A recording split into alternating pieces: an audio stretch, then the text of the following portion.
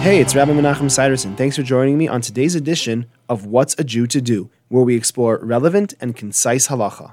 Haba bakisnin, bread family products, although technically classified as bread, are normally not subject to hamotzi. Rather, the bracha is mezonos because they're normally eaten as snacks, not as the mainstay of the meal, so they don't get the hamotzi blessing of bread.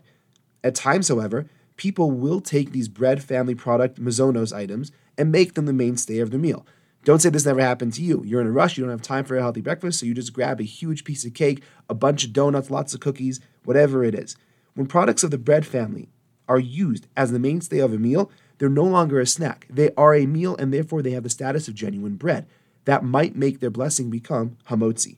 However, they would only become hamotzi when a shiur, an amount suitable for a meal, is eaten. And if you do that, you're going to need netilas yadayim, you're going to have to wash your hands, make hamotzi, and you're even going to have to bench afterwards. What we'll discuss next week is how big is that shiur? How much cake do you have to eat before you make hamotzi on it? That's all for today. I hope you enjoyed. If you have any questions or for further discussion, please give me a call. I'd love to hear from you. 303-386-2704. Have a great day.